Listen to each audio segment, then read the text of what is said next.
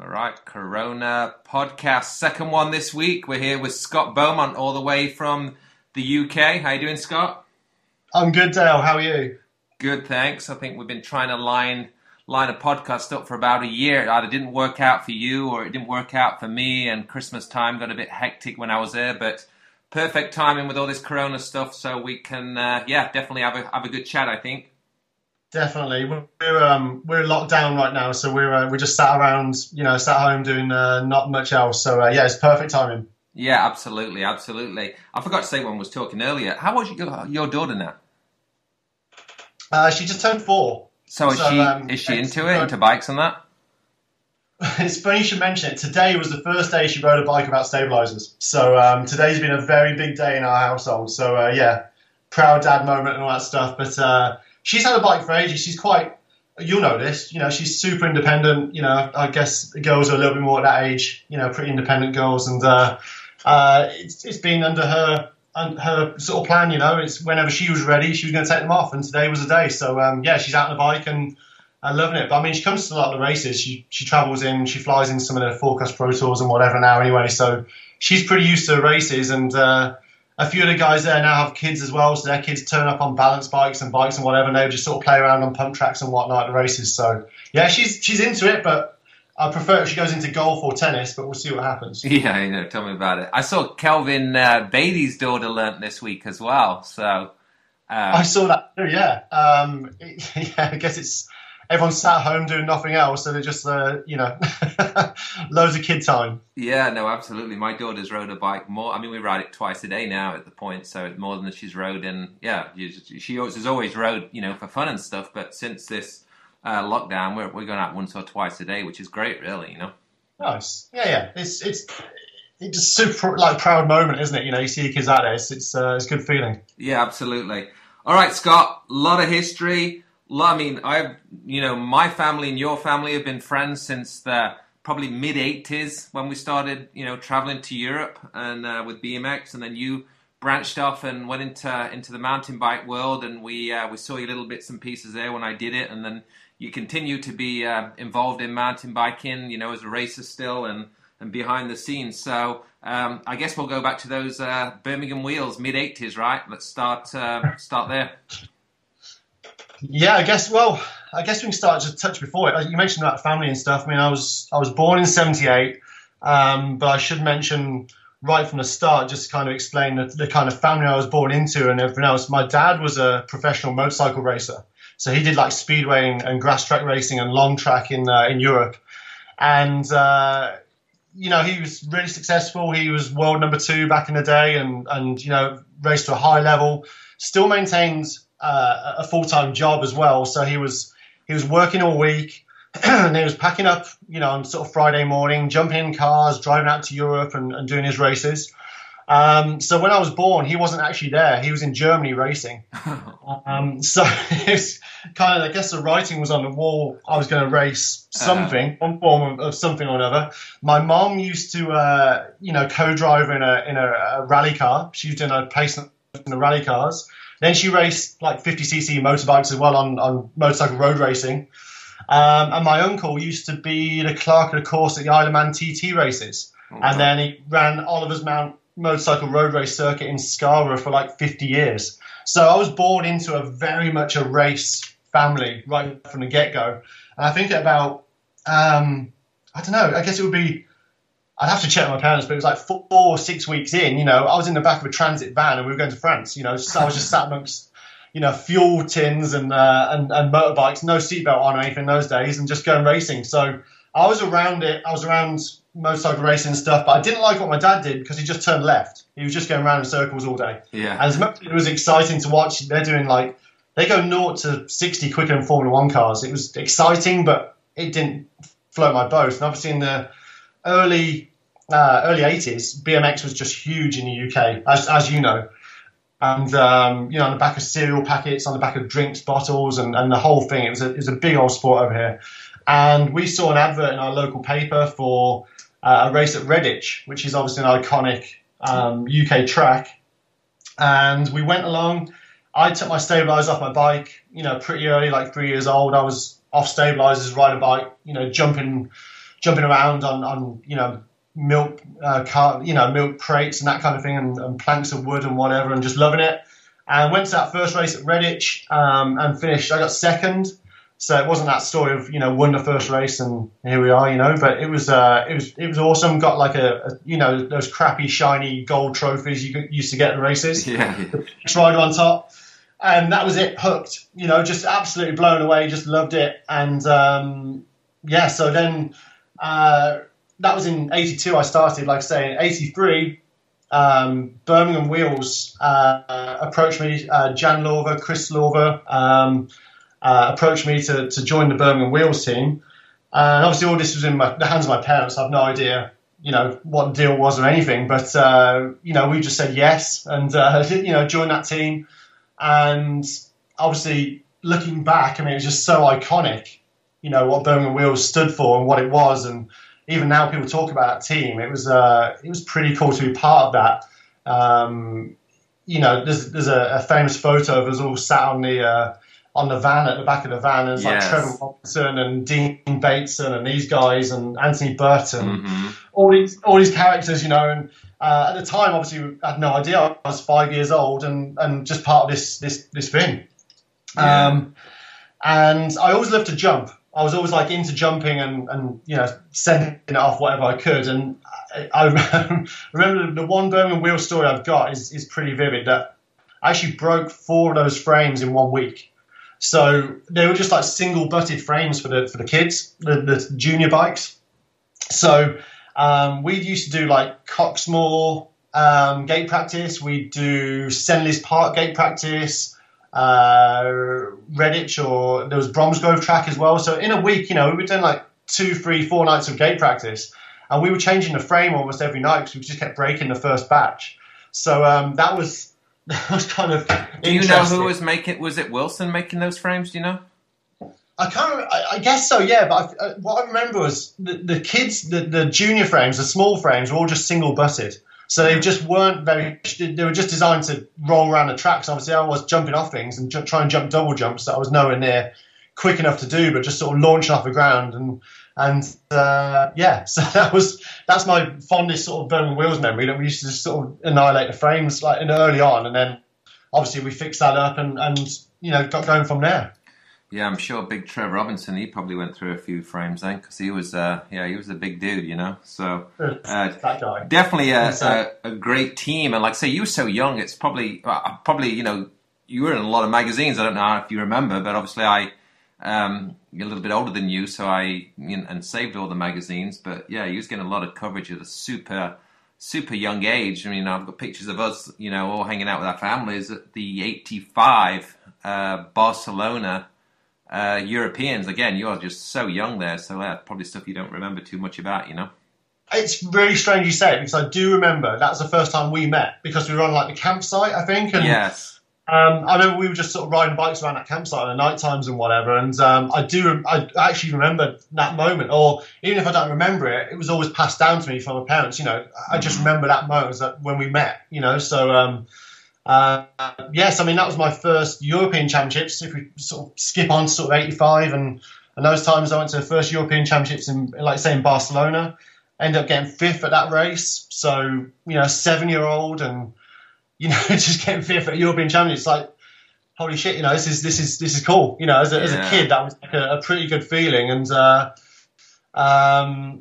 it was good times, definitely. Who was, again, we're kind of going through the next couple of years then, obviously in England, as you already said, early 80s, BMX was just booming like it kind of was everywhere, really, but all the age groups were deep with talent, a lot of good riders. You came from a tough age group, Chris Hyde, just Lee Bertram. I mean, you start naming some of the guys off that you battled with in the next couple of years. Yeah, so it would have been, Peter Holland, Chris Stanforth, like you said, Lee Bertram, Chris Hyde, obviously, as we got going. A bit later on, Martin Murray. I think, the UK, everyone always talks about how tough their age group was. But yeah, ours was certainly the same. Ours was a very tough age group, and to just make a final at nationals was actually huge. It was no easy feat to make any final. It was tough all along. In whichever association you're racing and all that stuff back then. So it was tough, but I would say, certainly the ones that stand out: Lee Bertram, Peter Holland, Chris Stanforth, Chris Hyde. These are the guys that always stand out in my mind as UK riders who are really, up there in our age group, definitely. Yeah, like I say, your age group was like my age group. The guys that you would battle with in England, like you get to the European finals later on in that summer, it's like, oh, it's the same guys again. I got to try and beat. It's the British guys, or obviously always a good sprinkle of French and Dutch. But you'd always kind of take your competition to the European final as well. And I think it was the same for you guys as well, wasn't it? Absolutely was, yeah, totally. It was which is good because it took the pressure off at those international races. We were always, the fact we were on tracks that might be slightly more technical, slightly bigger jumps, all that kind of thing, but in the whole, we were in the pens and we were with our friends, those kind of ages. We're just with our mates, so it was good times. That it wasn't. There was no pressure involved because you were just hanging out at a race with guys you raced every week. So it made, the European and World Championship races and those international races at sort of Slagharen and all those kind of things, way easier. Yeah. So one was, again, I know you made mains in Norway Worlds, which was probably 1991. And obviously we'll talk a little bit about Colombia moving forward, but let's kind of stick just a little bit before that. When was your first big title, or some of those big European finals? A couple, any stories from any of that stuff that everybody would like to listen to, maybe? Well, I guess the first date that sticks on my mind would be Farnham National in 1987. That was the first national win that I had. I was riding for Robinson back then. After Birmingham Wheels, I moved on to Robinson team. Again, a real sort of powerhouse team of UK BMX. And that first national win was amazing. Previously to that, I went from winning kind of motos and quarters and making finals and everything else to all of a sudden winning the semi-finals and finals. And even though I was on Birmingham Wheels and Robinson back in the days, we're winning some stuff here and there, but obviously at Farnham, that was the one that clicked. That was like, okay, then we started winning more races. So from now on, I went to like Slagharen in '88. And I got second on the podium behind what was his name? Mark de Bruin. The tall guy. Dutch guy. Like he had a full mustache at like 10 years old or whatever. Yeah, super tall. He was just massive. And so that was probably my first international race that I vividly remember. That apart from obviously, like I say, Barcelona fifth and a few other sort of those sort of St Etienne's and those sort of things back in the day and whatever, but Slagharen was, a super tough track, and all of a sudden, after winning that first national and then winning some more nationals after that, going to Slagharen that following year, it all seemed to fall in place and get better. Like I was just, I was going to make the finals. I felt confident most international races I'd make the finals from that point. And then I was up there fighting with Mark de Bruin. Like I said, I was half his size and I was just some skinny. I was my legs turned pretty quick, but I was a pretty skinny, lean kid, so, it took a couple of years to get the better of that guy because he was just so powerful. Yeah, no, totally. I remember a big, tall guy. Then we went to, like I say, the Worlds would have been, I think, France in 90, which was won by Chris Hyde, but you was right there as well, right? When you're like top 2 or 3? Yeah, so France World Championships, again, there's a couple of these, you're picking them out. I mean, it's exactly, what I was sort of thinking before this interview, but, France Paul Ricard was... the international probably turning point for me in terms of world championships. So I finished fifth at that race. I rode good all day, was winning, motos and quarters and doing, good all day. But in the semi-final, made a couple of mistakes and whatever, and just scraped into the final, as did Chris Hyde. And so we were on gates 7 and 8, and he just made a better gate than me, and that was simple as that. And he got across and went on to win that race. And it was just like, I knew I was that moment was I knew I was quick enough to be world champion, and that was where it was like, okay, we can figure this out. Even as a young kid at that point, it was like a moment of this guy who we go backwards and forwards with in the UK just won the ultimate prize, and I felt that it was then achievable. There was a focus point then of like, we can do this. Yeah, and then obviously the next year was Norway, and I think you had a couple of thirds and fourths there, right, with Anthony Reyes, right, who was over from the US? Yeah, so I mean that was an amazing race. A huge crowd, Eurosport TV. Probably the start of like the tougher tracks, the bigger jumps, bigger corners, higher speeds. Uh, you know, Using sort of bricks in the corners and that kind of style started to come in at that point. And I was loving it. Like I say, from a young age, I was into jumping and sending it a bit more. So I was really into it. And on the 20-inch, I remember seeing the USA riders. So it was Anthony Reyes, Corey Murph finished second, and Eric Cunningham was in there as well. And Cunningham he was massive. Like, he was just built, and again, I was still pretty skinny at this point. And on Cruiser, it was Reyes. I think he doubled in Norway. I think he won Cruiser and on 20. Yeah. So Murphy and Cunningham, I got fourth, and on 20-inch, I got ahead of Cunningham, so I finished third. Okay. And that was, a pretty huge achievement. Getting ahead of these USA guys, beating all the sort of European guys I'd raced with all up until that point. But mixing it with USA guys, it seemed like that was the first year that we'd sort of discovered USA riders. In my age group anyway. In France, there weren't so many there. Even before that, going right back to Slough when I was just like a real young kid, I don't remember Americans being at those races. But Norway was like, right, there's three guys here, and they're really good. And this is like next level riders, Yeah. So split those up on a 20-inch, really cool. It was a good feeling, definitely, and certainly won the European race within that race, and mixed it with Americans, so it was a good one. Definitely good world championships, I think still spoke about now when you watch the video. Like I say, it's just a good, and then obviously the track's still there, and I know Ken Mayland and all them guys are still out there riding and doing stuff. So it's cool that it's it was a good world championships, and that, like, it's always disappointing when you see world championships and then they plough the tracks down or they're overgrown. But to see that they had the worlds in '91 in Norway, and it's the track's still going today, so props to them. Maybe take us through the next couple of years, Scott, and then we can maybe stop and pause and talk a little bit about when the national team started, and then when we all went to Colombia and stuff. That probably be a cool little story as well, so maybe take us up to that.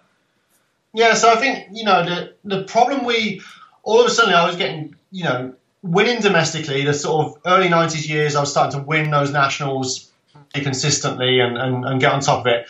Internationals, I was clearly quick enough. I was at the sort of final level every time and mixing it up there again with those Americans in Norway and stuff. So it was like, we're quick, but at that point, my family didn't have enough money, so we weren't actually going to all the races. So if you look through my history, it's like 92. We didn't go to those world championships, so we just couldn't afford it. It was simple as that. And we had to skip forward to 93. And unfortunately, I got glandular fever 3 weeks before the World Championships in Holland, in Schijndel there. Mm-hmm. And I was sick as a dog, to be honest. It was strange. When I got glandular fever before then, you remember at Nationals, we used to just ride the track until like 10 p.m. on Saturday nights and then just you just rode all weekend. There was no sort of like, half an hour practice and that was it. We just seemed to ride all weekend. But after I had a glandular fever, I never had that same energy. So it really knocked me for six. And I remember there were like pre-Worlds races. There was a track just maybe a mile away from the World Championships track, and I just didn't have the energy. I couldn't even race that race, So we started practice, and I did a couple of laps, and it was feeling pretty good. And I jumped that big first double jump. And the wind caught me or something, but I completely lost the bike. Like, the bike just went from underneath me. I was on like 1 3/8 wheels at that point. So, I don't know what happened, but I completely lost it on that first jump. Crashed out, over to hospital in ambulance, and my knee was completely wide open. It was a mess, to be honest. And I remember it to this day, they used like some acid kind of stuff to burn all the dirt and stuff out of my knee. Yeah. And it was the craziest stuff ever. And they said they don't use that stuff in the UK. It was like just a Dutch special. And it was good because it got me back on the track. And I guess in hindsight, that crash actually probably made me focus more on, my knee probably than having glandular fever. So rode pretty good. Made the final again.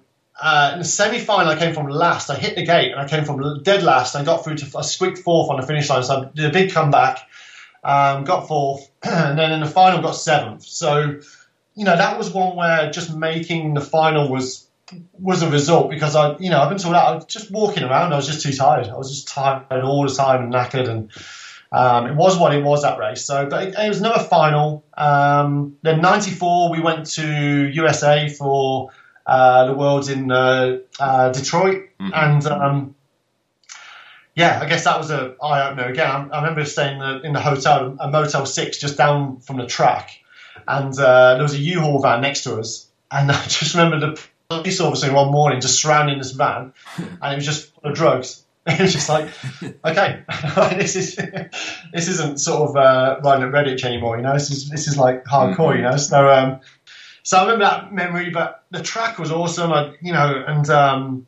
again, it didn't quite go right for me. So I went out in the semi-finals on 20-inch, and I went out on quarters on cruiser. The cruiser I was 15, 16, and I was just too small. I was 15-year-old back then. Yeah, that's tough then, yeah.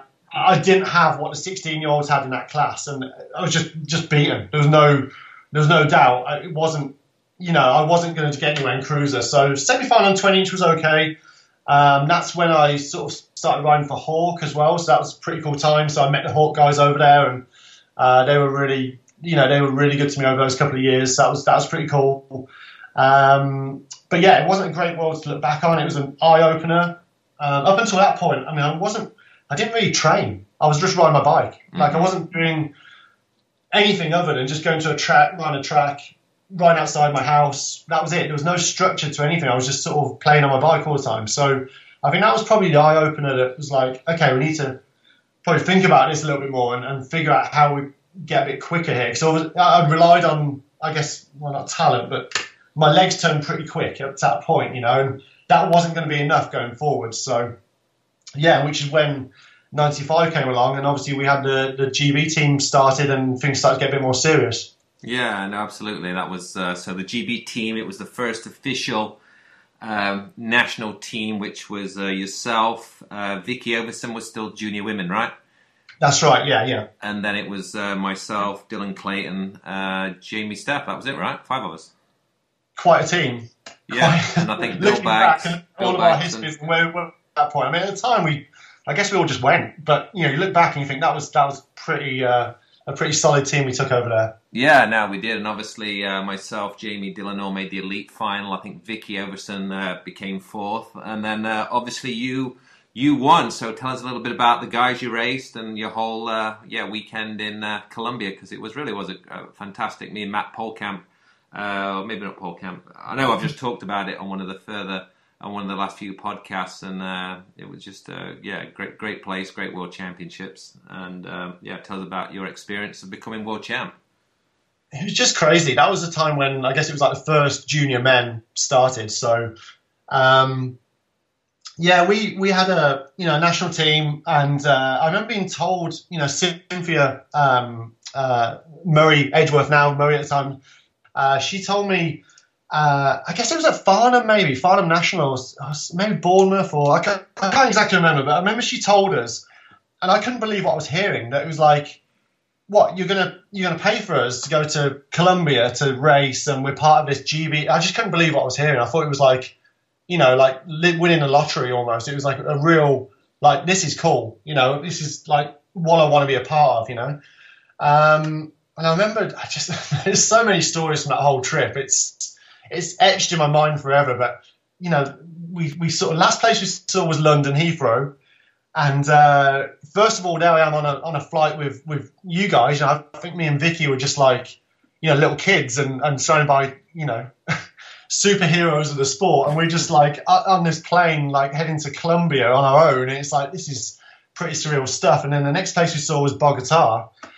And do you remember we got out the airport and there was like police cars and whatever for us. And they took our bikes in armoured cars and we had a full police escort all the way there. Yeah. It's just, and the last place we saw was Heathrow. And it was like, what the hell is this? And I remember getting there, we were sat in there was like a balcony, like a terrace I guess like a lobby area, and it was all wide open to see out into the hillside. I was sat there one night with Dylan and Jamie, and like a helicopter just crashed into the hillside opposite. Like, wow. just came like, boom, like this big ball of flame. It's like, what the hell?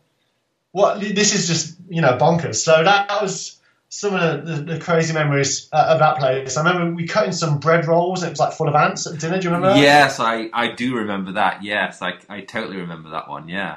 I feel like Dylan's bread roll or something. Everyone was just chatting, cut open bread roll, and there's just ants just crawling over the table. Anyway.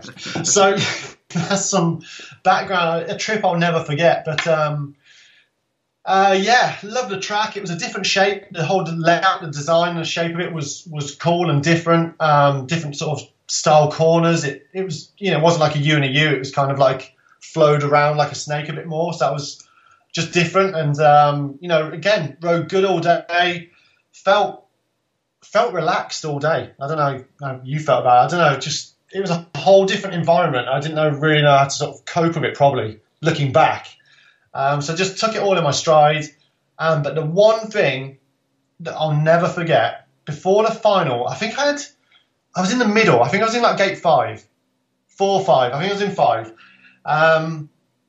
And we were queued up behind the start. And someone in the elite, one of the USA guys in the elite race, he shouts over to Andy Contes and he said, "You've got this easy." I just made this comment. And I just remember thinking, "No, you haven't." Right. Like that, not today, sunshine. It's just, I don't know. It was the timing was perfect. Like this guy, I mean, he wouldn't have a clue. He was just like, "Hey, buddy, you got this." Right. And again, at that point, I was just wet behind the ears. I hadn't sort of travelled the world too much or whatever, and I hadn't heard sort of language like that before. That was just USA speak, but I hadn't really heard it before, and it was just being a buddy. Just go, you got this. And I was just like, hang on, no, we've still got a race yet. This isn't over yet. And so that just got me right into the right place just at the right time. Made a decent gate, and we all kind of bumped on the first straight. And after the bumping, all of a sudden, found myself out front and rode just a solid lap, like totally, a nice lap, no mistakes, no problem. Came across the finish line, and all hell broke loose. Bill Baggs, Cynthia Murray, Carol just came jumping over onto me. Just couldn't believe. I mean, it's one of those things about being in the zone and that kind of stuff. It just sort of happened. I didn't even consider anything that really went on in that race. It just, I had those comments at the start, got a good gate, rode around the track, won the race. And it was just as simple as that in my mind. There was no stress to any of it. And I'm sure watching the video back, I'm sure I'm sketchy as hell and ruining every jump and the whole thing. But it felt calm on the bike. And, just, through the bike at the finish.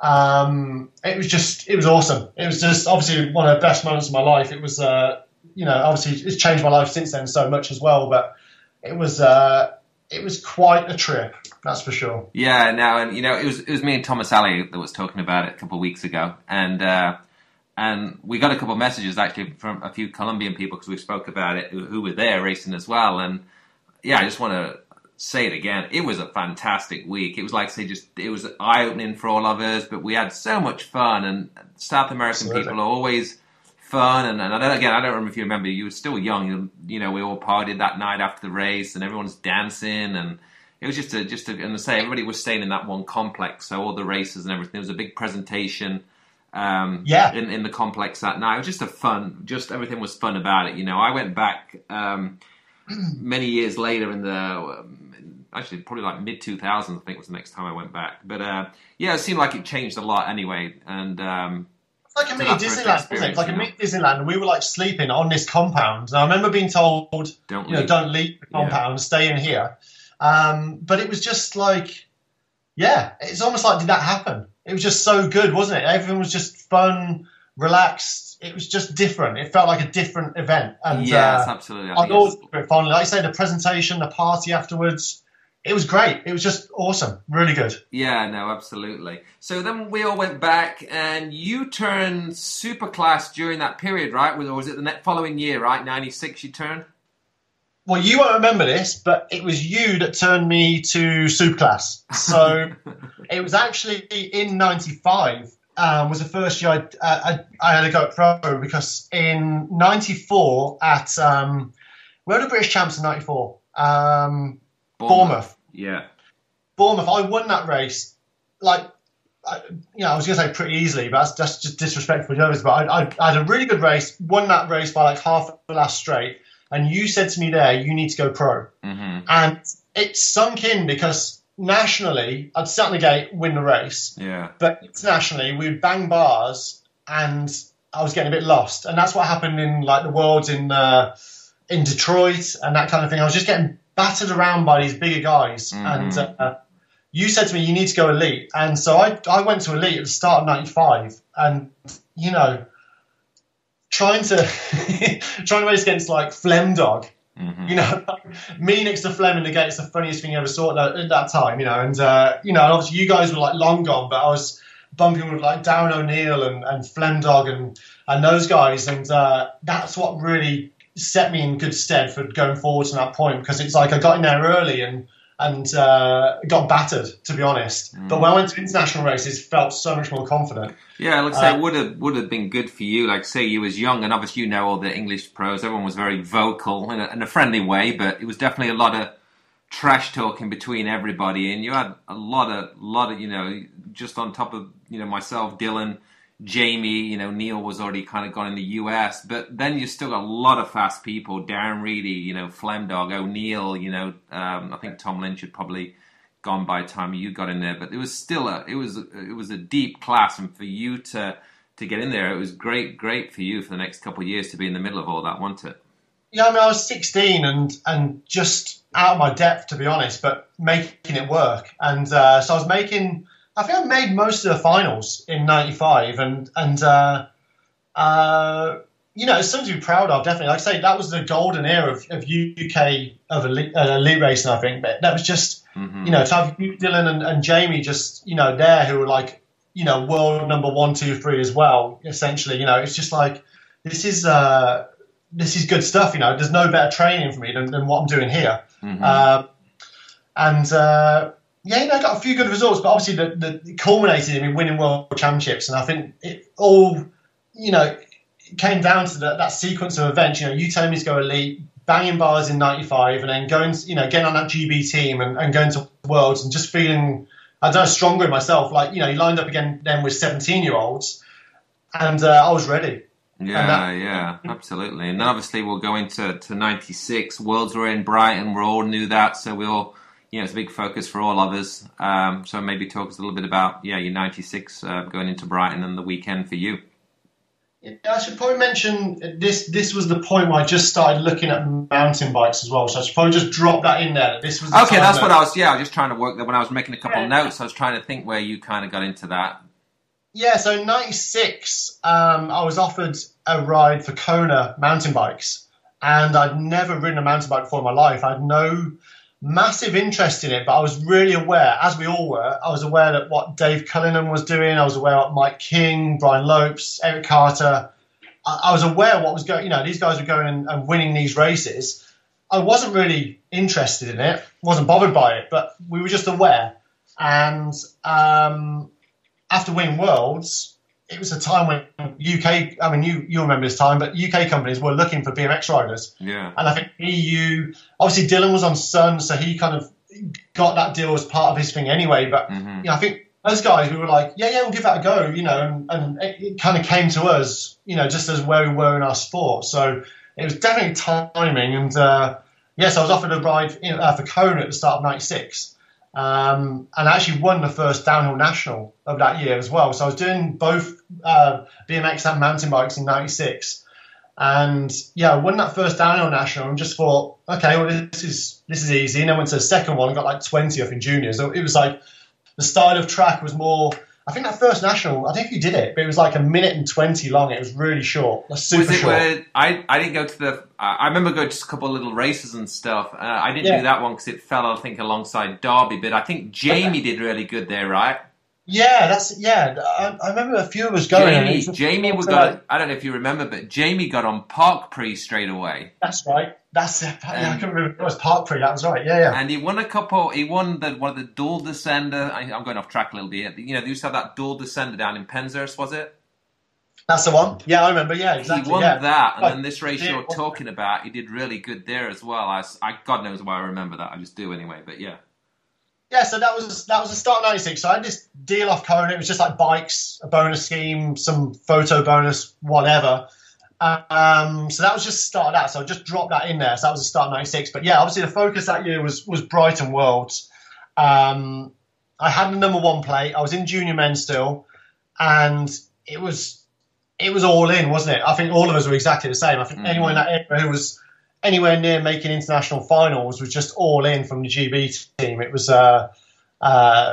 everything we had to win that race. And the week got going for me great at Brighton. We had Cruise on Friday. And it's funny, Carmine Falco just shared a video last night. So it's the first time I've seen it since. Yeah. I haven't actually seen any footage of that race, since it happened. So I made a good gate and got into second on the first turn. I was on gate 7, so did pretty well to get across to second in the first turn. And Carmine was sort of gone. He had like 2 or 3 Vikings lead, and I seemed to chip into his lead to get to his back wheel by the last corner.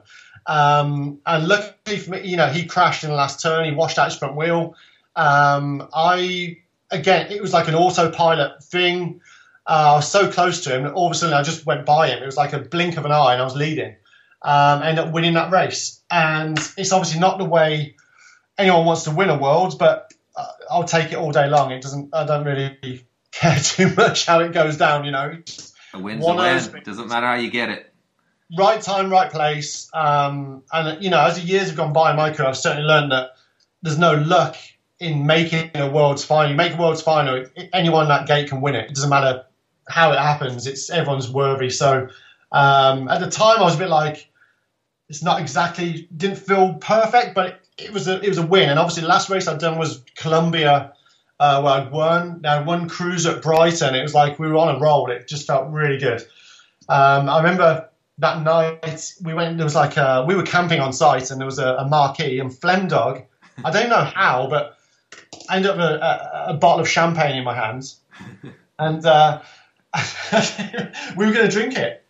My parents and my family, everyone was there, and friends and whatever. And obviously, Flemdog, this massive arm and hand just reached in and just started shaking this bottle, and it just went everywhere. So if I got you wet on that night, I apologise. It was just one of those things, but it was, I guess the first sort of celebration of winning I'd ever had. I've never shook a bottle of champagne before. I was just like, oh shit, I was, I don't know, I was quite a geeky kid. I was from. We lived out in the countryside. I wasn't, I looked up to you guys and I listened to your podcast like Paul Roberts and, like I said, we mentioned Flemdog and yourself and all these guys. And I felt starting my depth for you guys. I was like, I'd love to have fit in, but I didn't fit in quite. I was, so like when Flem's like shaking the champagne, I'm just laughing my head off and not really aware of, anyone getting soaking wet or anything, but it was a fun night anyway. It was good. Yeah, you were so, Kelvin probably relates to it as well, and I did when I first kind of came in at the same age, when I turned into Superclass, which is, Pro Elite, whatever, it was called at the time. I think it was a good foundation for you, and it kind of probably toughened you a little bit as well, didn't it, being around all that? Because, just being at Rob Indry, another name, just being just the vocal side of being around that group and then obviously in there battling was probably a great foundation for you, Yeah, and you guys were all, great. There's times I said the wrong things, probably times I did the wrong, but I was just almost like just a kid, you know. Wow, you really was, yeah. Like Rob Indry and those guys, and you just haven't got anything to say, Winnie and all that, right, Winnie, trying to fit in, but you're just not on the same level, and it was funny times anyway. Like I said, I vividly remember that champagne spraying moment. It was a strange thing for me, but I was just like, almost like just part of it, just for a moment, that split second, So anyway, we, had Saturday off, and then we had our junior and elite race on Sunday. And I don't know. It's a tough one to talk about, really. It's always bugged me. Rode good all day, had number one plate on my bike, wanted more than anything to defend that title, or at least put myself in the final and give myself some sort of shot at this. Again, Carmine, bless him, he's just shared all his videos this week, and I'm just seeing it from a different angle for the first time in years. Yeah, me too, yeah. And, I won...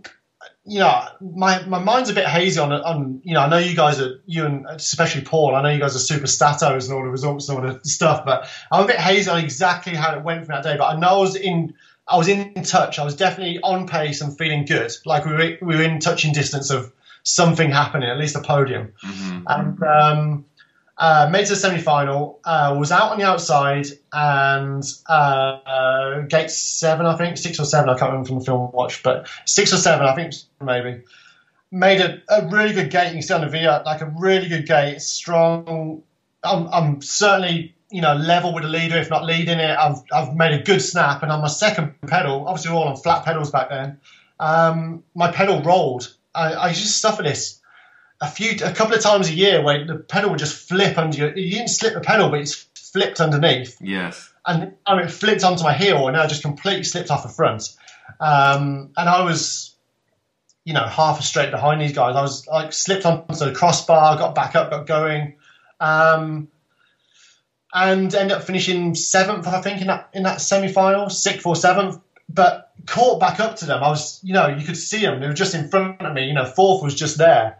But it just got away from me. And it is what it is. You can't win them all. And, worse things happen at sea. It's just a bike race. But I remember at the time being just gutted. Like, Wow. It wasn't a true reflection. But then, I had the good luck on Friday. So it all comes round, karma and all that kind of stuff works out. Yeah, I think you can say you still walked away with 2 world titles in, a year is still pretty cool. And like I say, that kind of kick-started into your kind of next career. So maybe you want to talk about more moving into the mountain bike stuff along. I know you continued to race BMX alongside that. But yeah, let's talk about maybe those next couple of years. Well, after Brighton, I only did one more BMX race, which was Slough, British Championships. Okay. So that was my final elite race. I won Cruiser British Championships that weekend, which was cool.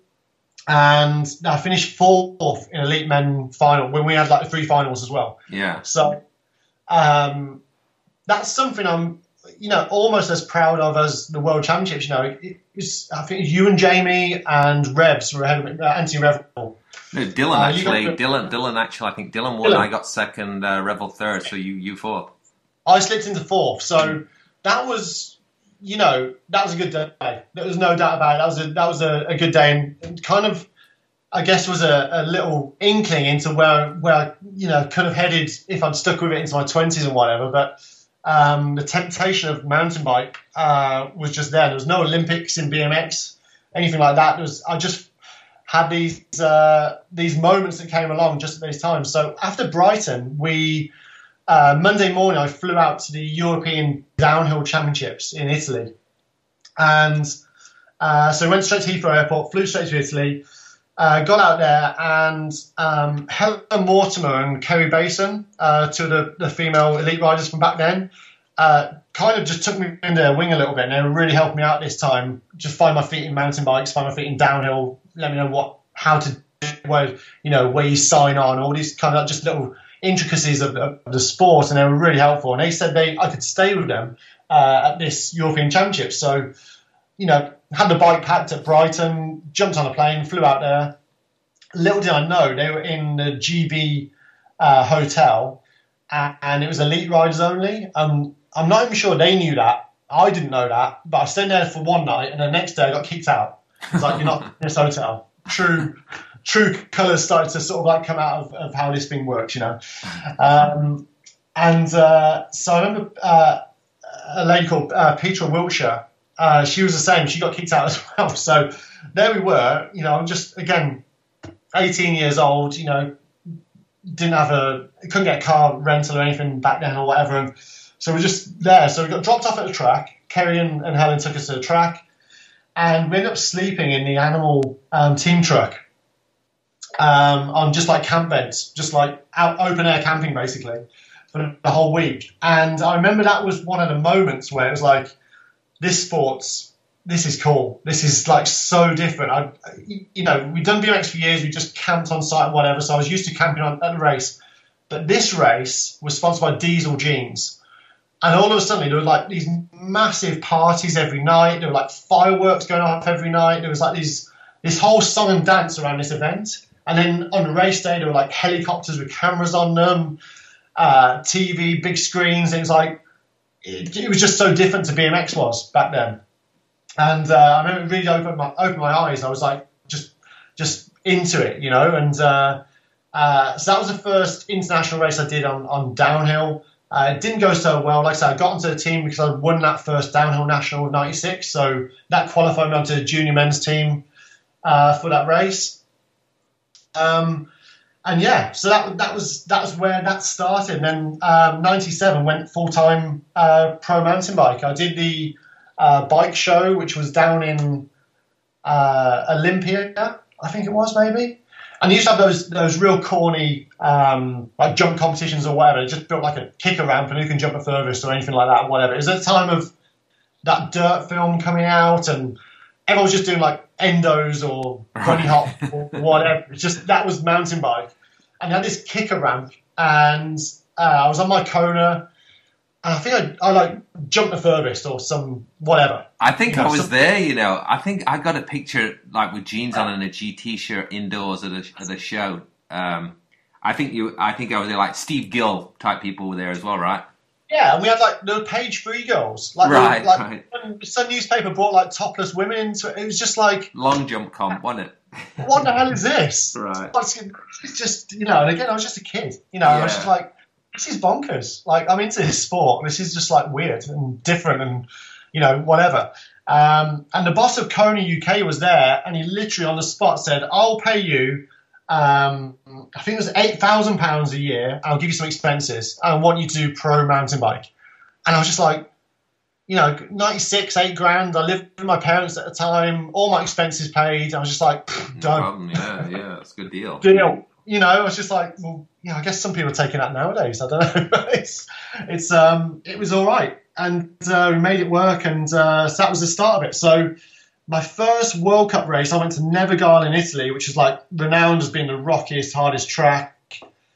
Didn't qualify on downhill. They were doing dual slalom races as well at that time. Just almost like just fun. Well, it wasn't fun. I guess it was Diesel sponsored still, but it wasn't a World Cup. It was like a exhibition race.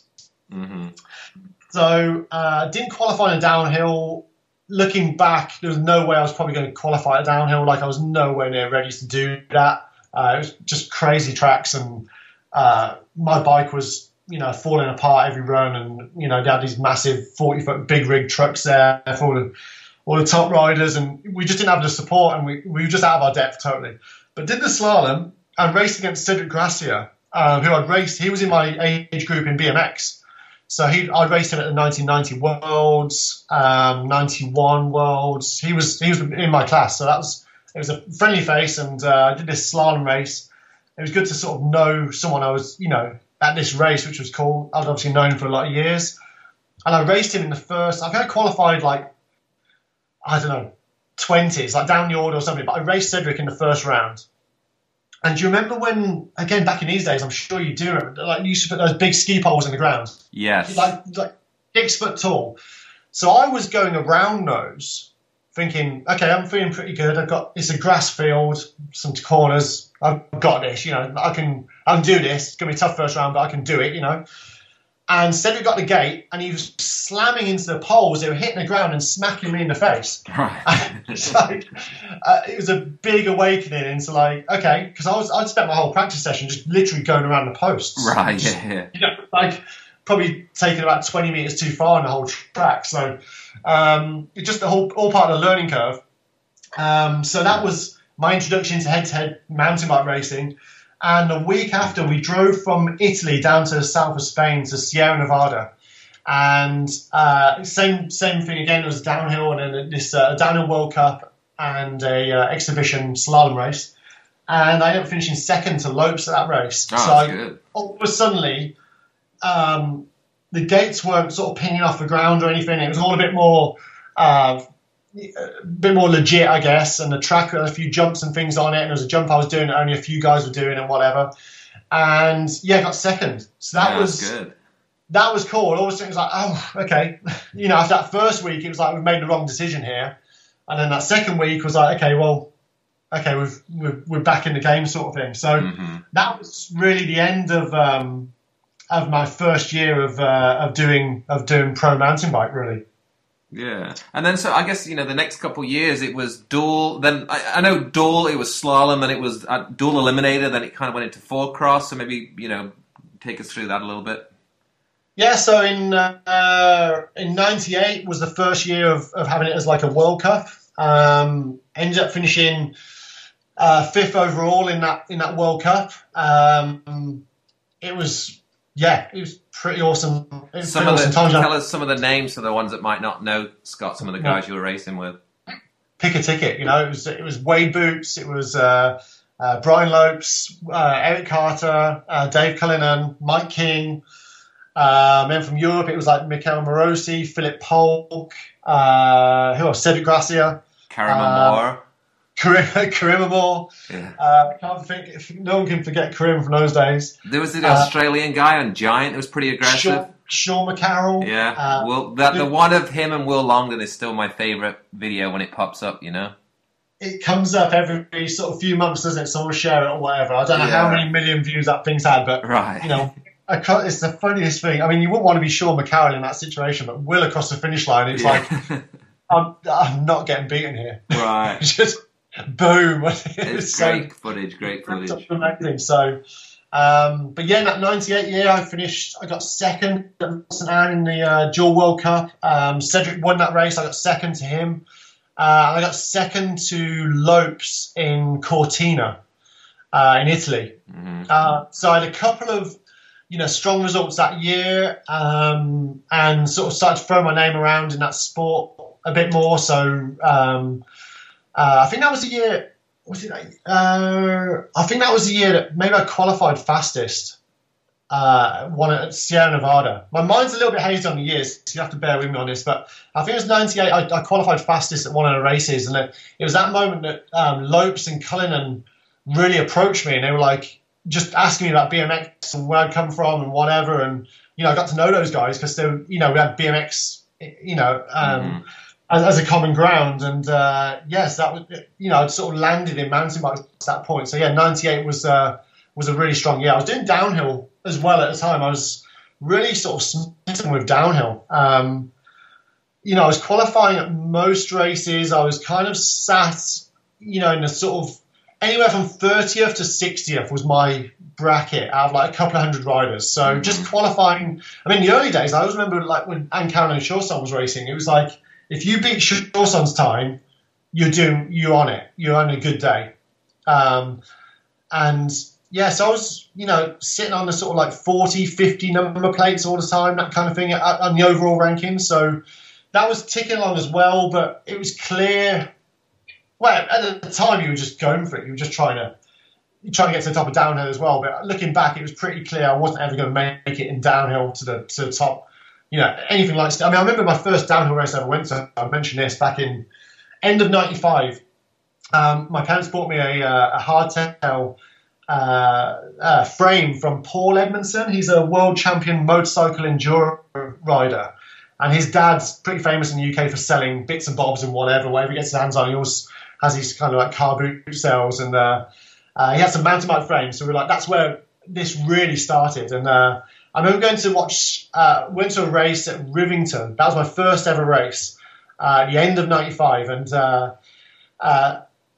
we were coming down this riverbed that was just full of rocks and whatever, and I was just sort of finding my way down it, inching down this hardtail 2-inch front suspension mountain bike. And then I remember seeing Steve Peat come down there. And to this day, I've never seen anyone go so quick on a mountain bike in my life. It was insane what I saw. So that was, that's what got me the bug in downhill and really got me sort of like, hooked on it. And I was always trying to to get there. But that 30, I think my best ever result was like 27th in the World Cup downhill. So which is it's cool, but it doesn't mean really anything on paper per se. But to me it was a good result. So, but yeah, moving forward, sort of 99. I feel I got ninth in the dual World Cup overall.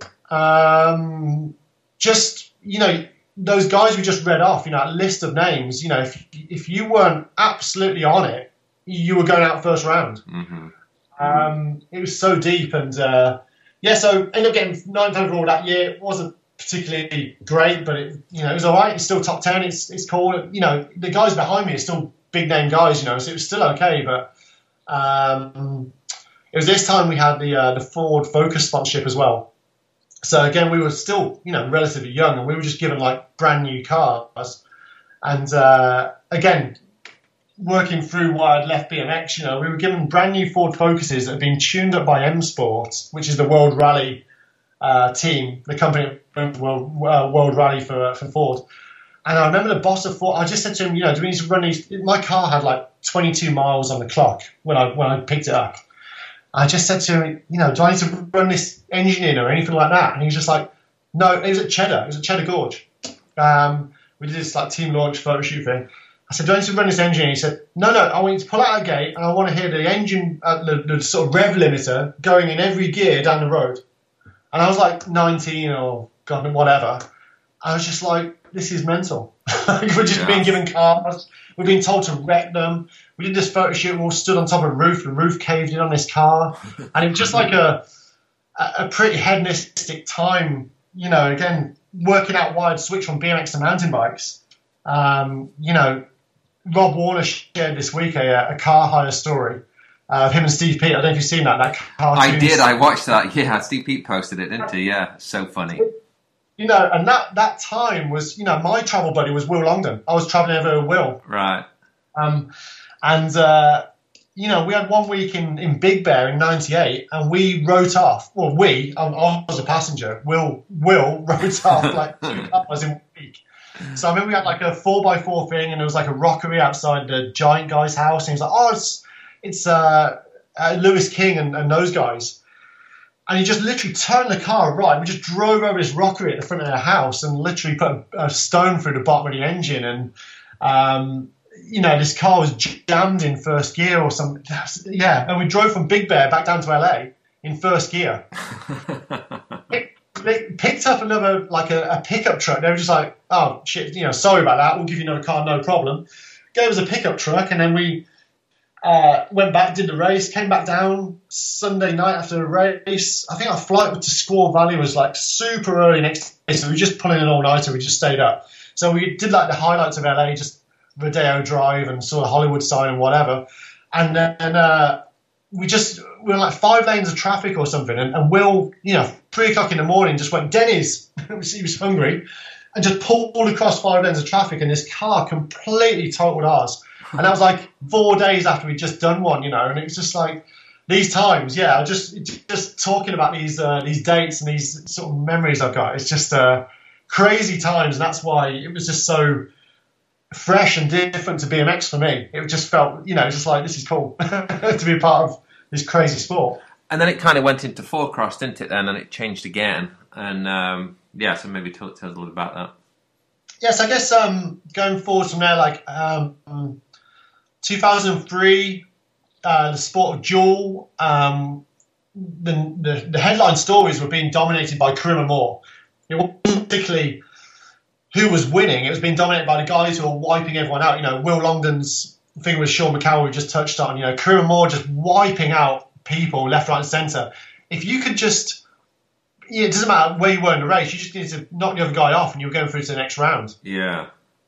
We all know that. That's the story, And so together with Eurosport and UCI, Forecross was dreamt up. I think Glenn Jacobs, the course designer, was influential in that. I know Eric Carter had some opinions on it as well and helped this thing all move forward with his mountain cross and everything. And so, 2003, Forecross really started coming around. We had our national series, certainly. Me and Will Longdon built a track at Apex Motocross in Worcester in the UK.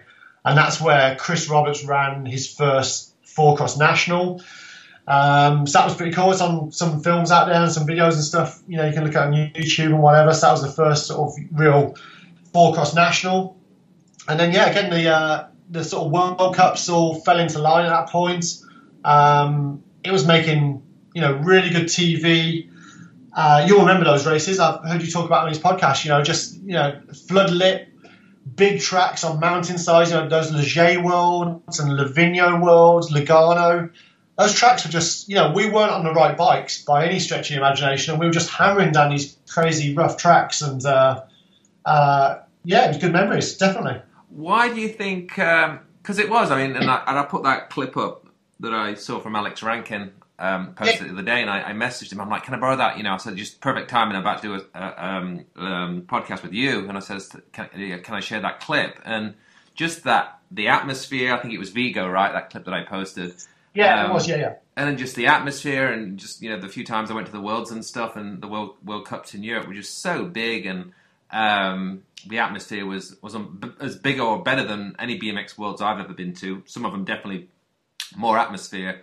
Why do you think that kind of changed? You know, at the end, you know, at least the end bit I remember anyway, and we'll move a bit more into what's happening now. But you know, the crowds, was it the cost of putting on the track, and was it because it was alongside a World Cup and obviously cross country? So yeah, maybe inform us a little bit on all that side of it, because not a lot of people really know. You know, all of a sudden it was huge, and then it kind of disappeared in a lot of people's eyes. At least in the US, you know, we didn't see it as much. I know you guys always carried on doing it. Yeah. It's a pretty big conversation, so I'll try and make it as concise as I can. But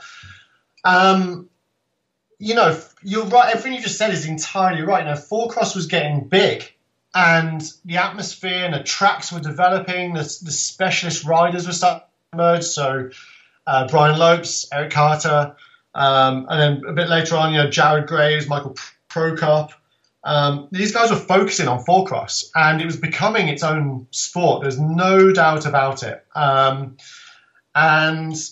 there's probably some details that aren't for public consumption on this, and some that are. But you know, that story of, you know, the cost of tracks and that stuff is just a smokescreen. It's not the real story. I mean, if you take, you know, a bulldozer, one driver for 3 days, you can make a track. There's no, you know, just drive down a hill, put some soil in some shapes.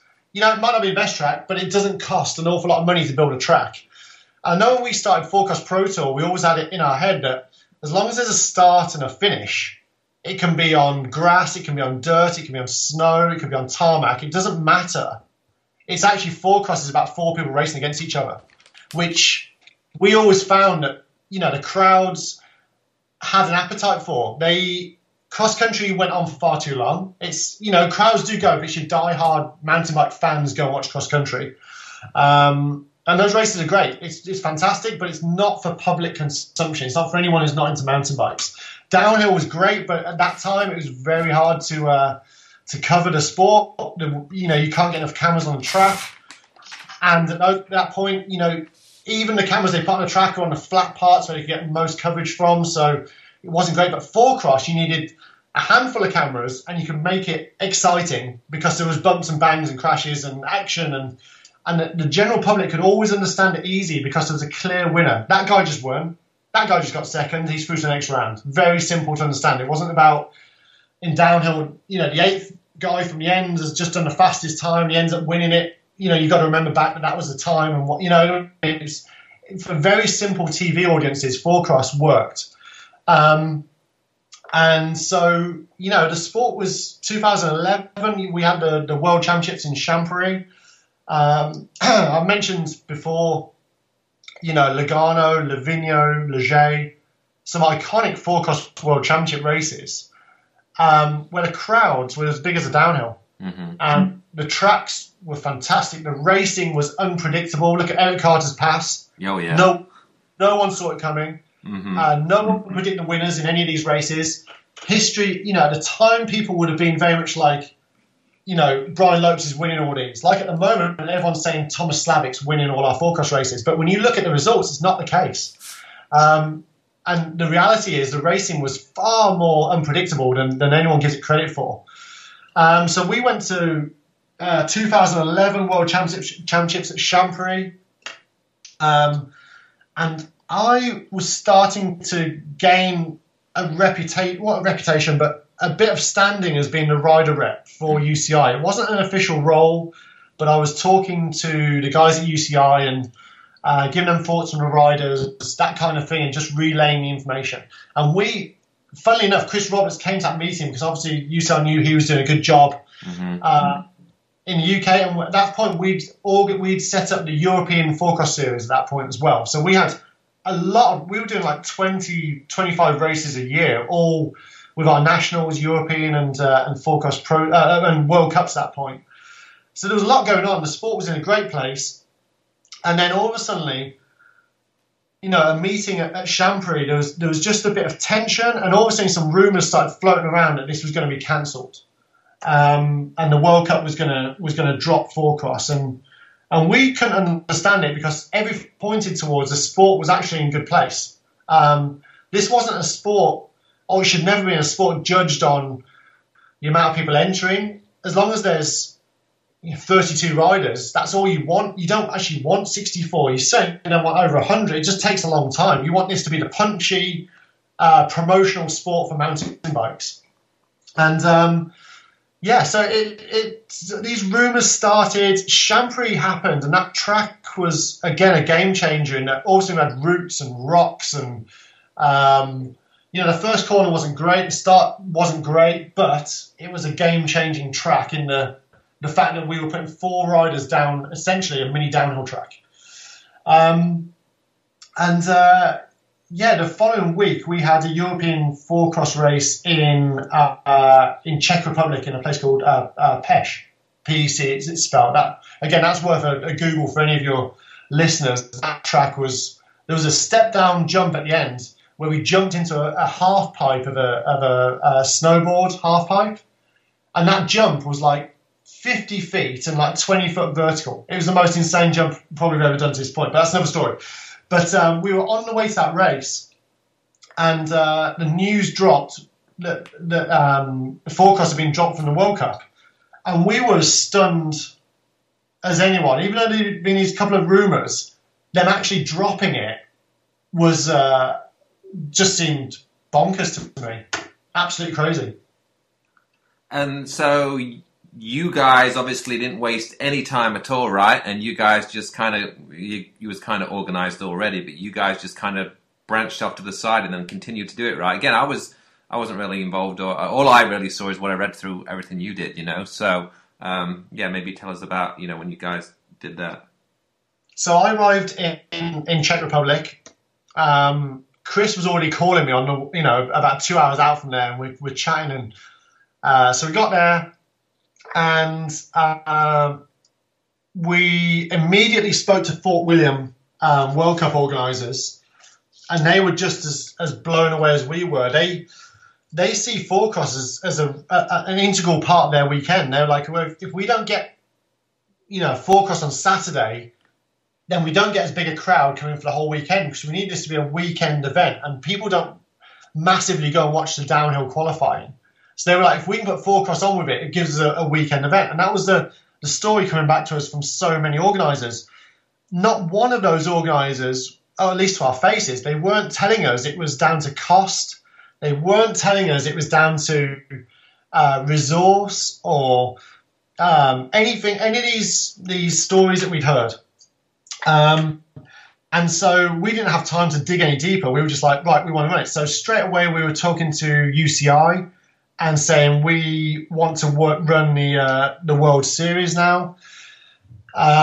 They immediately clamped down on us and said we can't use the word world. That's, if you say world, straight away UCI are going to sue us and whatever. And it was like, we can't do that. So we came up with the name Four-Cross Pro Tour. And within, I think by the time we got home from Czech Republic, we had like 6 rounds, like chomping at the bit. Like, right, we want to run a round of Four-Cross Pro Tour 2012. So it was a very easy initial starting point for us that the demand was there. People wanted to do it. People were confused. People didn't see why this had happened. And so 4Cross Pro Tour was born. A couple of months after that, we were summoned essentially to Brussels, to a conference room there where we met with the whole mountain bike commission for UCI. So Simon Burney, I'm sure you're familiar with, along with a bunch of other guys, and the president of UCI was there, and we had to spell out the case. And actually, 4Cross owes an awful lot to Holly, my fiance, because back then she read the UCI book more or less inside out, and we pulled out of it their code of conduct and their declaration to cyclists, I think it was called, something like that. And it just said, if there's a cycle event organised, then we will honour that cycle event by giving it a world championship, which is very much a scenario that Pump Track's found itself in. Even though Pump Track's been popular, because it's a cycle discipline, UCI are bound by their own constitution to run a world championship for it. So we sort of presented this. And I must admit, I was, my job at that point was racing 4Cross. Obviously still is, but at that point, my job was on the line. Several riders' jobs were on the line. And we just felt it was a case of, not on our watch. Like, this is not fair. This isn't right.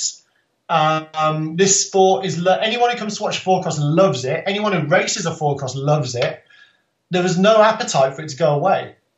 So we spelled it out to UCI, and I probably spelled it out a bit too heavy, in all fairness, in that meeting, because I remember Chris sort of butting in a couple of times, and rightly so, and stopping me. So I got onto a train of thought and started laying out the facts in front of them. We had TV viewing figures for downhill versus 4Cross, which would, to this day, still open quite a few people's eyes. We had information on male and female entries for downhill versus 4Cross. We were going against downhill purely because that was our reference point. If you're getting rid of 4Cross but keeping with downhill, well, what do we have to go against?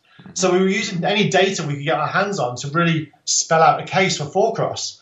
And in the end, a bit of jostling, and we were granted permission to use to start 4Cross Pro Tour. The reason we were granted permission is because we didn't have any money behind us or anything, and so we couldn't, train up commissaires. We couldn't get insurance, so we were still reliant very much on national federations keeping 4Cross within their rule book, so that commissaires could come along, officiate the events, make them legal, therefore give us the federation's insurance and make these events happen.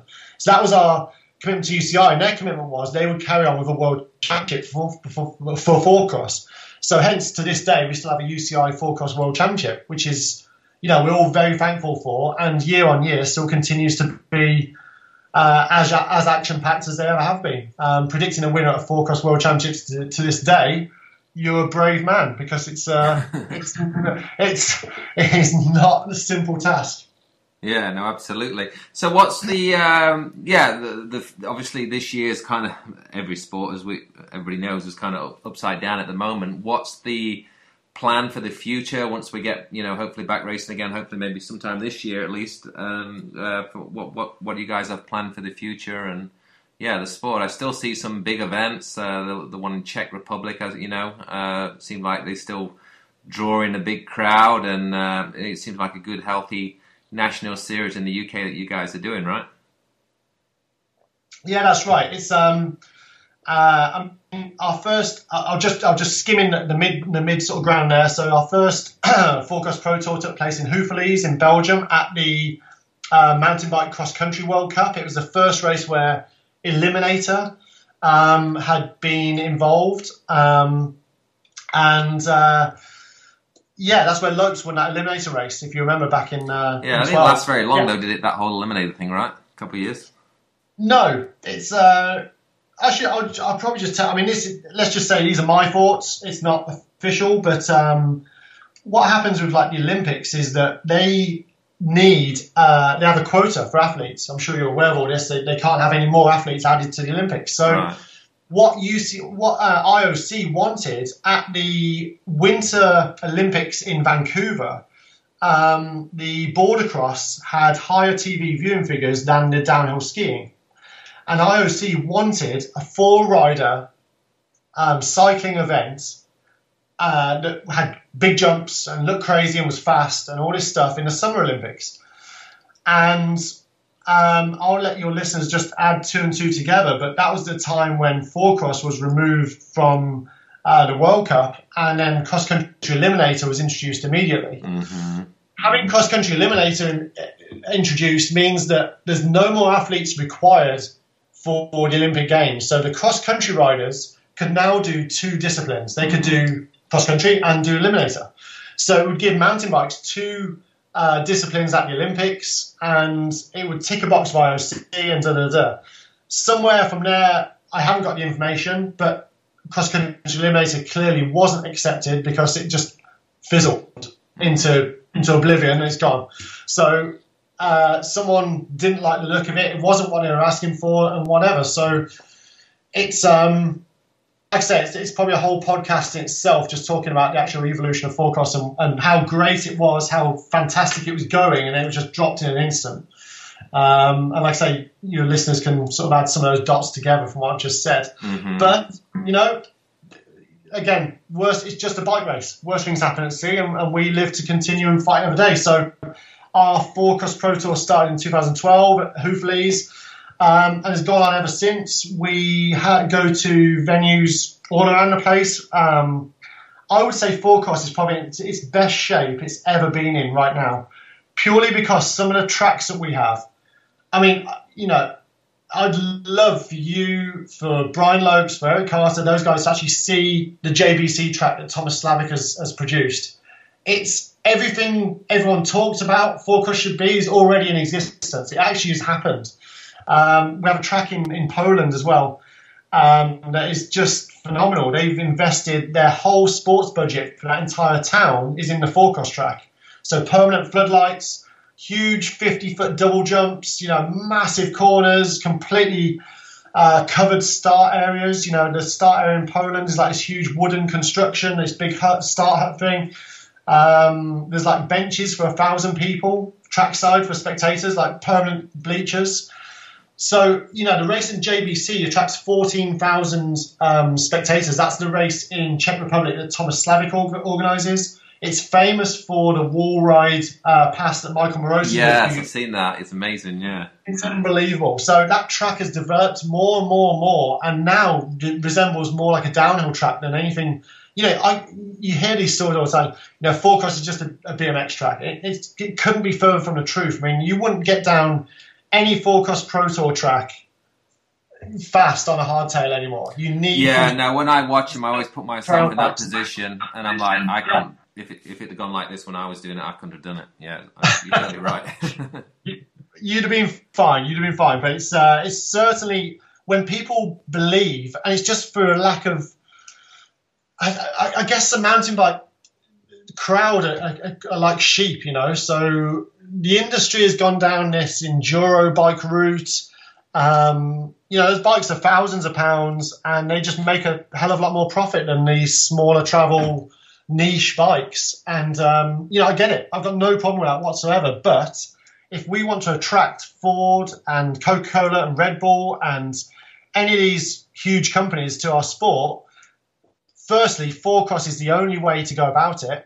And secondly, like I say, I think that the sport's in a place at the minute where it can actually sustain it, where the tracks, the vibe, the whole essence of the sport is in a great place, and it's looking like a packaged product now. To mention that Thomas Slavic race, he developed JBC Bike Park a few years ago, and like I say, it gets 14,000 spectators. The party on the night time, he has the best DJs in Czech Republic come and play on a big outdoor stage for these party revelers. He has like Red Bull Air Race planes go overhead for like the opening ceremony. It's just a hell of an event. It's like a serious, he has like flames on the podium, the whole 9 yards. There's everything you wish to see in BMX. He's got going on at this four-cross race, and so I think you do hear these people sort of mention about four-cross and whatever, and it's like it's only because they haven't actually dug into it and seen what's really going on with the whole sport at the moment. So yeah, it's exciting. We have Thomas Savik's been these last couple of years has been instrumental in a lot of good things that are happening in Four-Cross, and he at the end of this year we're going to be racing in Prague on the streets of Prague for like an urban Four-Cross race that is going to be sponsored by Red Bull. That's going to be our Four-Cross Pro Tour season finals, and of course with coronavirus at the moment, that's up in the air a little bit, but finally I think Four-Cross has reached a place that it always dreamt of and always sort of belonged in. It's going to be, if we can get this season going, it's going to be an incredible year, but an incredible end to the year that will put Four-Cross on a really different path and a bright future. Yeah, absolutely, and full credit to you as well. Like I say, I look from afar, and when I'm in conversations with friends and stuff about Four-Cross, I mean, you really have kept that flag flying. I mean, every day you're hyping it, you're talking about it, you're promoting it. I mean, damn, you're like the Gary Ellis of Four-Cross, I would say. You're when I think of Four-Cross, I really do think of you. So, what's the deal though? I believe in the sport, and I always did. As soon as it started, it was like, this is seriously cool. This works. This is TV package. This is good for the riders. It's fun for spectators. You can sell beer. In Fort William a few years ago, we were betting. Ladbrokes opened up betting on the Four-Cross. So the whole sport demands its place, and it will have its day. Believe me, Four-Cross will have its day, and there are going to be some bike companies who chase the dollar, who are going to be looking at this going, well, hang on a minute, I've got all the greatest respect for all the riders doing these sports, but when you line, if you just place Joe Public in front of a TV screen and show them enduro, downhill, cross country, and then Four-Cross, I think we all know exactly which one they're going to go for. Anyone who knows nothing about what's going on would choose Four-Cross every time. And so I believe in it, not with a passion. I just believe it demands better than the cards it was dealt in those, sort of 2011s, 12s, 13 eras. And I think, some people just lost their sort of way on what they were talking about with the whole sport. It's like, if you don't like it, cool, that's fine, whatever. But the reality is, it's still good. It's great, and it's there's several, riders and teams and manufacturers who sort of bailed. I just think it was unjustified, really. Mm-hmm. And so I'm here to share the films, to tell people about it, and like I say, watch. UCI is still running as a UCI World Championship. There's still talks ongoing that UCI will do something one day more with it, because put it this way, a couple of years ago, I saw the TV viewing figures for the Four-Cross World Championships versus the Downhill World Championships, and you'd be surprised. Mm-hmm. So that's because it attracts a different audience. And the whole problem, I think, with BMX, with mountain bike, it's so intrinsic. It chases people in the sport, and it really doesn't take much to showcase a sport outside and say, hey, look at this. You need to show it to a few people and a few companies to show them what's going on, and they're just wow. They're not interested in the politics or what's going on or Olympics or shouldn't have been, tracks, the cost of tracks, the cost of bike. They can't give a shit. It's fantastic entertainment, and that's all they see. And so it hasn't been hard for me to sort of bang the drum about this, because I still love it. I still race it. I'm still at the sharp end of it, and looking forward to many more years of it, going to where it should have always been. Yeah, no, absolutely. Like I say, full credit to you for continuing to fly the flag. Like I say, it just might come round again. I'm not saying it's gone anywhere, but it could. Like I say, when I posted on Facebook, a couple of the guys on my Facebook page, that run some of these local mountain bike events, I'm like, well, would you? The guy asked me, the guy that's involved up in Vale Lake here in Temecula, is like, well, we're doing a Four-Cross race. Would you be there, Dale? I'm like, I actually would. If there was the right class and the right group of people, and I thoroughly used to enjoy it. It was to race up there on a Saturday on a Saturday up from Fontana with EC. You know, just it was great. Yeah. It was always fun and good racing, and back home for dinner. You know, so. Well, I just say, Thomas Slavic at the start of this year, I didn't go to this race. It was in Mexico in January, and I'll send you a link, and you can link it out with this podcast or whatever. Yeah, definitely.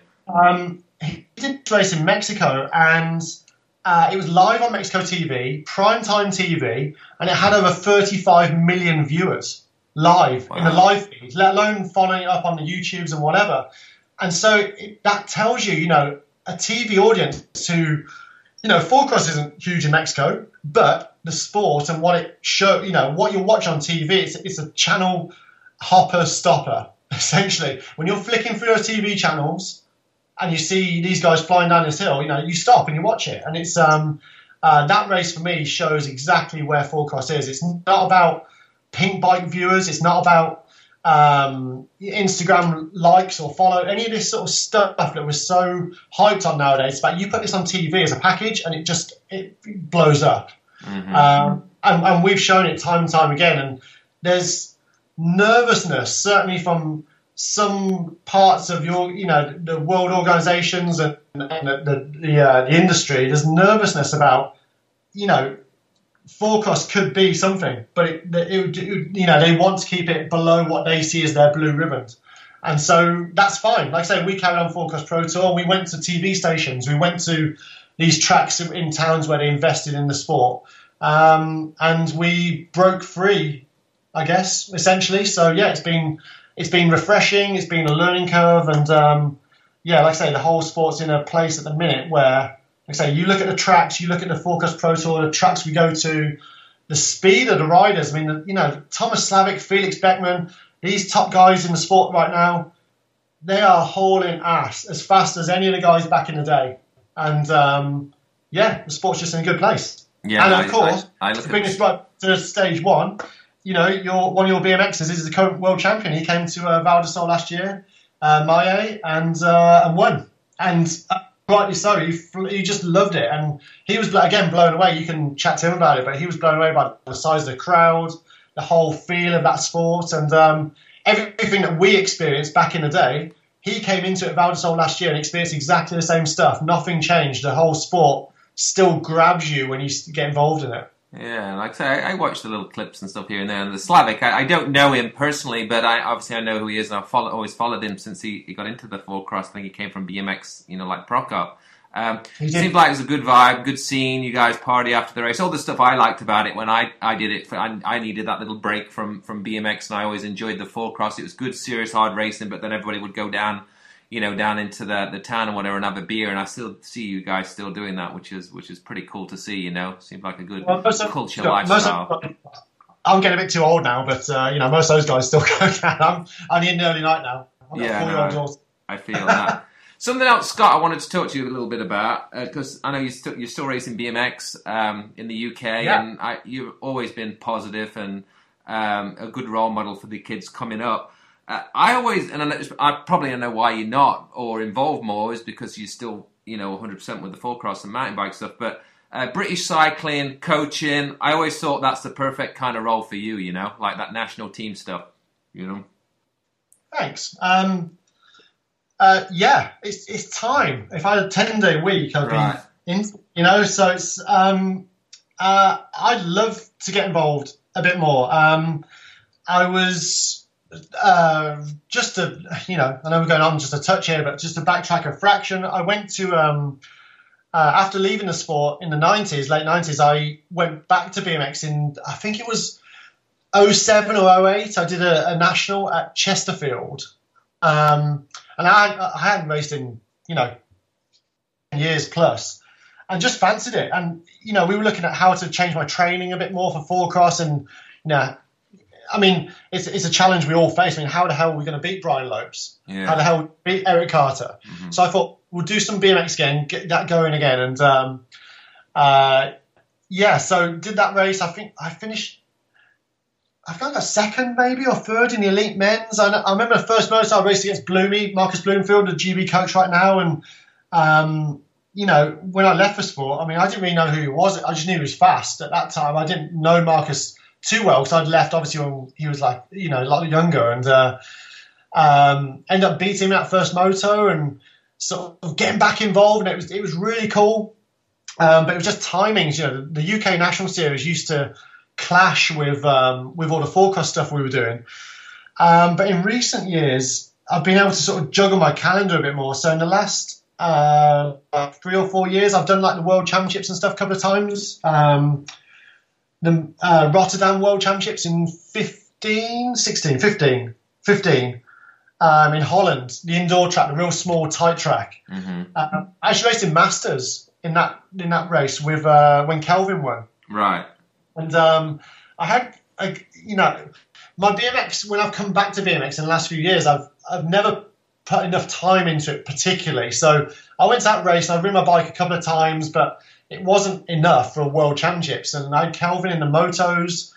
I had Matt Polkamp in the motos actually as well. And I couldn't believe it. I finished second to Kelvin in all 3 motos and beat Matt Polkamp. I was just like, that was enough. I was happy with that for the weekend. That was plenty for me. But that was probably the BMX race in recent years. It got away from me in the semi-final. I made the gate and was leading to the first corner ahead of Doris Brink and all those Masters guys. It wasn't the year Kelvin won. He crashed in the last corner, didn't he? With Besserine, yeah. Brink, and the Danish guy won. Yes. So I had him on the inside of me in that semi-final. I was ahead of him. I was leading the race. Drifted wide on the first corner. Doris got underneath me, and I it was the worst race of my life. I went from first to fifth in like 15 seconds, which was about what that time was there, and across the finish. So that was what rekindled me. So the last couple of years, I've got involved a bit more. I do every Wednesday up at the British cycling track, the indoor track, and so I ride with like Cal Strickland and Andy Klukas and Dan Reedy and Oggy. Right. His son who's flying now. So really got back into it. It's been helping like my training a lot more. But as I got back involved in BMX, I actually started talking to Grant White, who I know you're not the biggest fan of. No. But got talking to Grant White, and I actually got Grant to do some of my training for a couple of years. And that was a massive insight to me into like what was currently going on with Liam and the GB team and how they were doing it, and it was an interesting time for me where he was giving me these tidbits of this is what you should be doing, and these are the sort of the strength work and the sprint work you should be doing, and it was a real eye opener for me. And from that moment on, I really fancied getting involved in the GB BMX program because like many things, for all its faults and this and that, I think the bunch of guys who got there at the moment, especially, it's a great feeling up there. I mean, I'm lucky enough to spend some time at Manchester when these guys are up there and whatever, and they've got a really cool thing going on. Kai White, Trey White, Quillen, Kyle. It's a really cool scene, and Marcus has flourished and is taking up the reins from when Grant left. Marcus is doing a really good job up there, and you can see it from outside. As he gains confidence, that whole gang sort of knit together even more, and they're just bouncing off each other the whole time. So I like that. I like the scene that's going on there, and I'm 41 now. I mean, I shouldn't still be racing, but obviously I'm still doing my thing, and I've planned to race for another couple of years, this year, next year, and beyond that, who knows? But I would always, not putting myself on a billboard here, but I'd always listen to any ideas or job offers or anything along those lines. I've raced since I was 4 years old. I've got history and all that stuff, but now got more of a business head on me from the sponsorship stuff I do, the traveling I do, the training that I do, and the coaching that I've given. So yeah, I'm all ears. I don't know what I'm going to do beyond racing, but to put this 40 years of experience by the time I finish. Yeah, absolutely. I mean, just talking to you, I've known you a long time. You've always been passionate, but you're just so passionate about what you do. Say most people our age, get kind of, there's a lot of my friends involved still. We're tired, we're burn out from time to time, and it's not always as exciting and as thrilling as it has always been over the years and stuff. But with you, I mean, you just let everybody listen to this. We'll see how passionate you are about it. And again, I agree with you. I'm looking from afar. It seems like the British Me and Kelvin talked a little bit about it over Christmas as well. It seems like there's a good vibe now, and everything that you just kind of said. So it seems like the guys have got a good thing going, and a good bunch of these young kids coming up. I enjoy watching all of them. But like I say, I still think somebody like yourself would be, whether that's now or later down the road, would be a great asset with everything you've got. A role model, and like I say, the whole sponsorship and all that side of it as well. So managing, not just being a racer, but all the other business side as well. So you really are a baggage of wealth for anybody that you share that with. So. Scott, what else do we need to? Anything else we want to hit on? If people want to, check out all your stuff and all the Pro Tour stuff, what's the best way to look at all your information? Yep. So all my stuff's dead simple. It's Beaumont Racing across all platforms. So BEAUMONT RACING, all one word. So that's Facebook, Twitter, Instagram and YouTube. So that's all on all the same. And my website's beaumontracing.com. And 4Cross Pro Tour is exactly the same. So everything is / 4Cross Pro Tour, 4XPROTOUR. And that's sent to the website, 4crossprotour.com. I'll mention the British 4Cross series as well. So British 4Cross. So again, all platforms / British 4Cross. 4Cross spelled 4X. And that's, probably covers it all just about, yeah. Yeah, I'd say we just kind of skimmed through everything. I know we could go into probably hours of, say you've been in the game a long time and continue to do good things. Definitely good chatting, Scott, and I'm sure we can hop on and do it again at some point. Like I say, it's still enjoy following what you do in 4Cross, and you're one of my guys in England that I can see what's going on in BMX and 4Cross, to follow. So it's cool that you're still out there busy doing it. Cheers. Yeah, it's just I think my situation has been surround myself with sort of young guys, the sort of 18, 20, 22-year-olds, both in 4Cross and in BMX, and let them pull you along. Basically, you have to sink or swim, and so I still at this age I still enjoy. I love going to JBC and jumping those 60-foot double jumps. I still love a pump track session. I still love. I heard with Nigel Page the other day, just riding your bike or whatever it is. So BMX, getting back into some BMX has been great for me to be able to go off 8-meter start hills. I go off the 8-meter at Manchester and all that stuff. So it's you just surround yourself with young people, and it's been interesting the last few years as I try and push on into old age and see if we can sort of still hang. Yeah, like say, even though you say you're 41, I still see him as you as a lot younger than that. Like say, you got to be one of the oldest guys to go down the 8-meter then, right? Has anybody else over 41 been down there? I know Reedy's been down it. I don't know how old he was when he went down it. I guess he's older than me when he went down though. So yeah, I know Dylan was doing some great stuff up there until the recent track change where loads of people were trying it. He was getting loads of young kids onto it and trying to develop that whole take away the nervousness of the big 8-meter hill. So I don't know. I mean, I'm amongst the oldest, definitely, but it was fun times, definitely. It was. Until you've been down one, it's hard to explain what the hell goes on in that thing. But it's all hats off to when you see Kimon coming from gate 8 on that thing. It's quite phenomenal. Yeah, let's finish it off then. We're talking about the big hill. I know Olympics has got postponed. I know you're a super fan. Whether it's Supercross, I even know when Supercross what race it is in motocross because you're already talking about it. You're putting bets on a couple hours before. I'm like, where's the Supercross? Oh, it's Houston. Scott's already talking about it. But give us your prediction then, men and women. Let's finish with that, men and women in Olympics top 3. So in the women's, because it's been bumped on another year, I'm going to put Caroline Buchanan in there. She knows how to do it, and Laura Smulders, Caroline, and I think Pahana will come back strong. She'll be ready for the Olympics, no doubt. Whether she can three-peat, God knows, I don't know, but.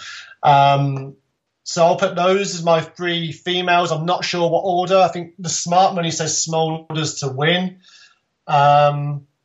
Elise is going to be there for sure. it's hard to tell. I watch Elise race, and these little tiny mistakes, but again, it's just another year to get that right. So I think it's hard to imagine how big a stage the Olympics are, and you see Elise making these small mistakes here and there. She's clearly, I would say, probably the fastest, but probably hard to pick between those four. But I'm going to throw Caroline in there, certainly as a wild card, because I think another year for her to come back is going to be huge. Men's, I would go. It's so hard to look past Kimon winning. Mm-hmm. So hard to look past Kimon winning, because that guy he's fascinating to watch. I've never seen so much power in my life. He's incredible. I think David Graf. I like Anthony Dean, but as a wild card, if anyone doesn't bet on Kai White doing something at the Olympics, you're a lunatic. Yeah, absolutely. Guy, and I've been lucky enough, as we are in the UK, to see that guy more often than some of the guys who just follow World Cup. He can really ride a bike. There's no luck or anything. That is out and out superior to skill to all the others he's up against. It's the way he pumps and carries speed on a straight is absolutely unbelievable. So if Kai White's in the final, look out, because that kid, no doubt in my mind whatsoever. He hasn't got the horsepower to beat Kimon, possibly at this stage, but he's got another year of BC, putting the power into him. So let's see. But the only thing that would work, for Kimon, I think, is the track's going to be so flat. It's a very different looking track. It's not got the same speed as some of the other tracks we've been familiar with. Certainly not with Rio, anyway. Let's say. So I think these out and out power guys, and who can sustain power for what's looking like 50-second laps or whatever, that's going to be the telltale. Yeah, absolutely. Yeah, it's going to be interesting to see. And I was kind of bummed out. Obviously, it's not going to happen this year, but I think it's.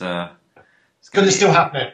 That's the key, isn't it? It could have all cancelled in its current situation. Luckily, it's it's going on by looking at it. So nice one. All right, Scott. Great talking, and thanks for doing that. I thoroughly enjoyed talking with you, and we'll chat to everybody next time. Cheers. Cheers, Dale. See you soon. Bye.